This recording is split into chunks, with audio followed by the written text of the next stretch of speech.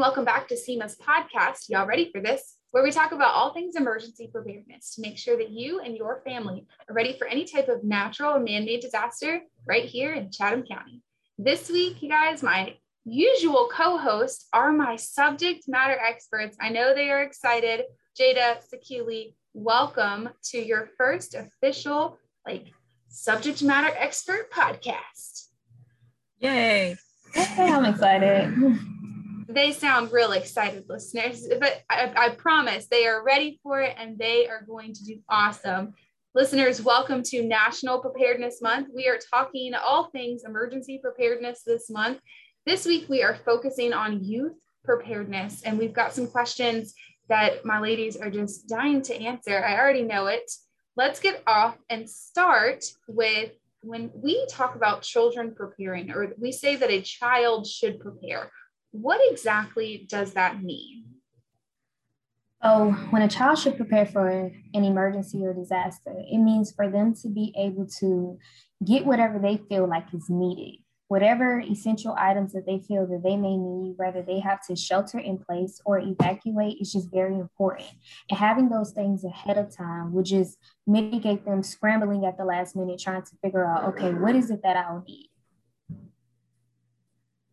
All right, very short, succinct. I like that, Jada. Thank you very, very much. All right, Sakili, I have a feeling this one's gonna go to you.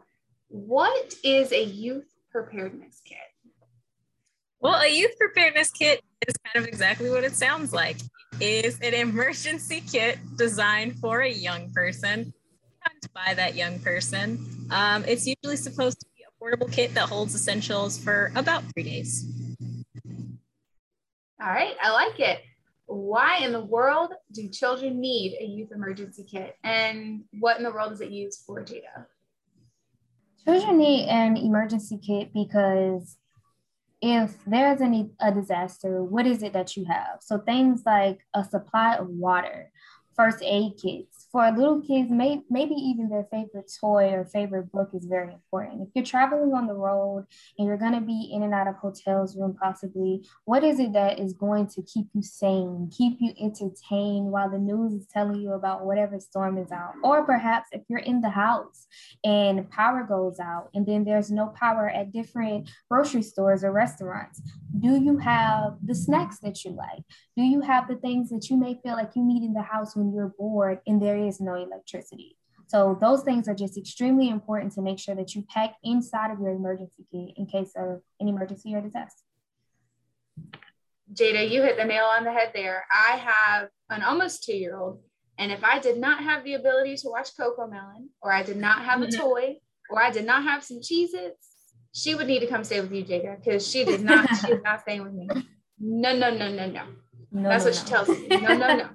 So those are definitely things that you would want to have included in your emergency kit. So I really appreciate that insight. So Sakili, what are some other things that children can add into their emergency kit that might be beneficial or helpful? Jada did a great job of introducing this. So things like comfort items, like toys. You could also pack blankets. Chargers are really important, or portable batteries, especially if you're a very technological young person who likes the cell phone or Kindle or other smart device. So bring backup batteries for that. The snacks of your preference. Not everything that goes in an emergency kit, like the ones that you buy online, are exactly fun to eat. It's a lot of ready to eat meals. And anything else that you can think of that you would need if you were away from home and you couldn't go back, maybe just for a little bit. Yeah, so I think those are fantastic things to add on to what Jada had already mentioned. And, I think excellent point. Backup batteries. I mean, if you are about to run out of juice on that phone and that is the only thing keeping your toddler ready to go, you better have a backup in place and make sure that you charge it regularly. Don't think that just because it's sitting in your emergency kit in the closet, you're going to be fine for a year. Those things run out of juice very, very, very quickly. Ask me how I know. All right, so let's talk about home evacuation routes, understanding how to get out of your home in a quick fashion. Jada, why is that important for your child to understand some of that?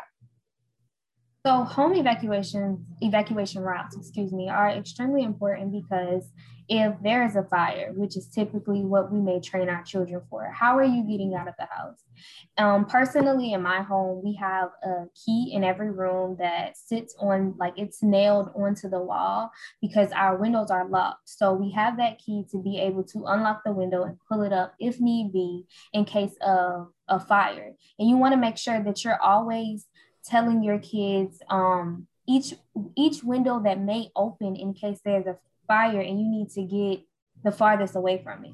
Or let's say a flood and it starts flooding and it gets above the knees or it gets to the chest. How are you going to get out of the house? And I say, even if you have to figure out how to get on top of the roof, all of these things are important for you to try to, explain to your children so that they'll know any type of disaster could possibly happen, event could happen inside of the house. So what are all of the exit zones that children need to know, whether it's a door, it's a window, or whatever it is? Some people can get really creative. You can knock out a wall or something like that to be able to tell your children how to get out. You know, a lot of kids have a tendency when they're scared or when they're nervous to kind of find tight corners, and that can be really, really dangerous when it comes to a fire or flood, the two perfect examples that you just mentioned. So talking with them about how to get out and kind of empowers them. You think, Jada, is that kind of the point there? Yes, definitely.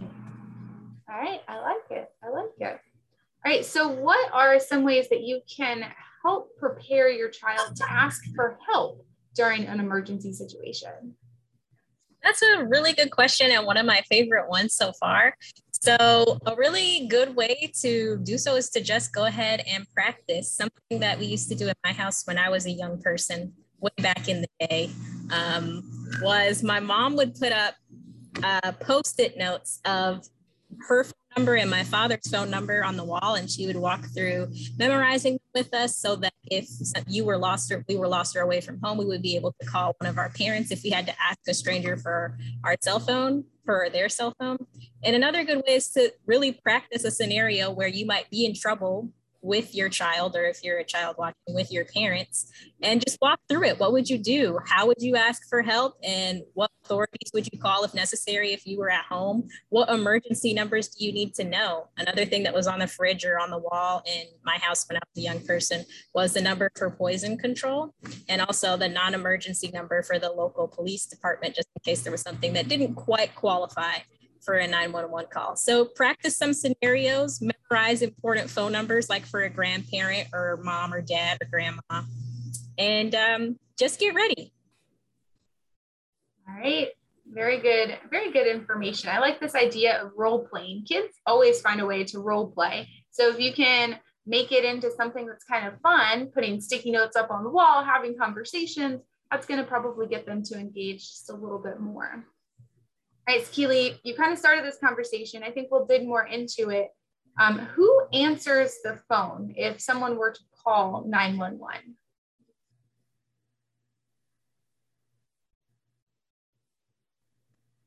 You said Keely, right? No. I'm sorry. Okay, I'm sorry.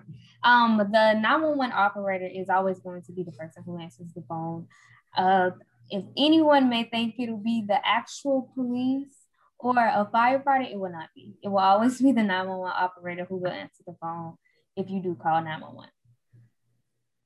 All right, and when should someone call 911? 911 should be called if there is an emergency, if you feel like, if you're in imminent danger or you feel like there's a possibility that there is potential imminent danger that may occur. Keely, anything to add to that? Sure. Some really good examples are things like house fires or home invasions, or if somebody that you love is really badly hurt and you're noticing like a lot of bleeding, that's a really good time for a young person to go ahead and dial 911. Okay. So let's say we have a child that's listening, or you're trying to explain to your child when they should call 911. What do they really need to say when they talk with a 911 operator to get help? So when a child is speaking with a 911 operator, the best thing to say is to tell them the phone number, the location, the address is very important if they're able to tell the address. But if not, make sure that you're able to actually explain where you are so that they can know how to locate you, what the emergency is, and if there are any victims that are involved, to be able to describe their condition, if they're okay, or the conditions around you. Just be able to provide the 911 operator with everything that they'll need to be able to send the first responders out, but make sure that they're being safe while doing so. Yeah, absolutely. And that's tough with especially really young kids. Always teach your kids, though, as much information as they can share about where they are, what's going on, what the condition is. Just as Jada said, it's going to make it as helpful as possible so that we get the right first responders there at the right time. You know, if there's a fire, if there is an incident, if there's blood, I mean, there's all things that need to be explained so that they know to get fire, police, EMS, or whatever it is to get the right people there at the right time. All right, well, I think this might be one of our last questions here. How can children lead or encourage others in their family to kind of move forward with preparedness and get people excited about wanting to participate? That's a great question. So a good way to go ahead and get everyone to take initiative to get prepared for emergencies in your home, if you're a young person, is to just start doing it yourself. You know, if they see that their kid has already had their emergency kit built out, they're going to think, oh, wow, I really need to get my act together too. And you don't have to spend a lot of money to start to build out your emergency kit. You can go ahead and walk around your home with either a parent or on your own to see what's kind of available that you have to spare. You know, Q-tips are a really good emergency kit item for some people, and you can go ahead and add those. I'm sure there's some extra Q-tips around, or things like extra Neosporin or any kind of antibacterial wipes, or if you have extra masks that you want to go ahead and put in your emergency kit, you could do that as well. And if you're a kid watching, you can also go ahead and take the initiative to ask your parents or loved ones to go ahead and practice some emergency scenarios with you so that you can get ready.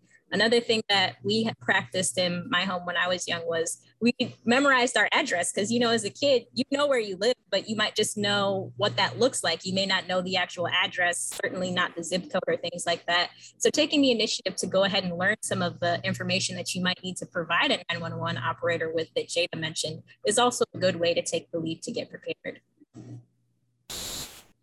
All right, that was some awesome information. Listeners, I hope you enjoyed our Vista's very first podcast as subject matter experts. They did an amazing job. Very, very proud of them.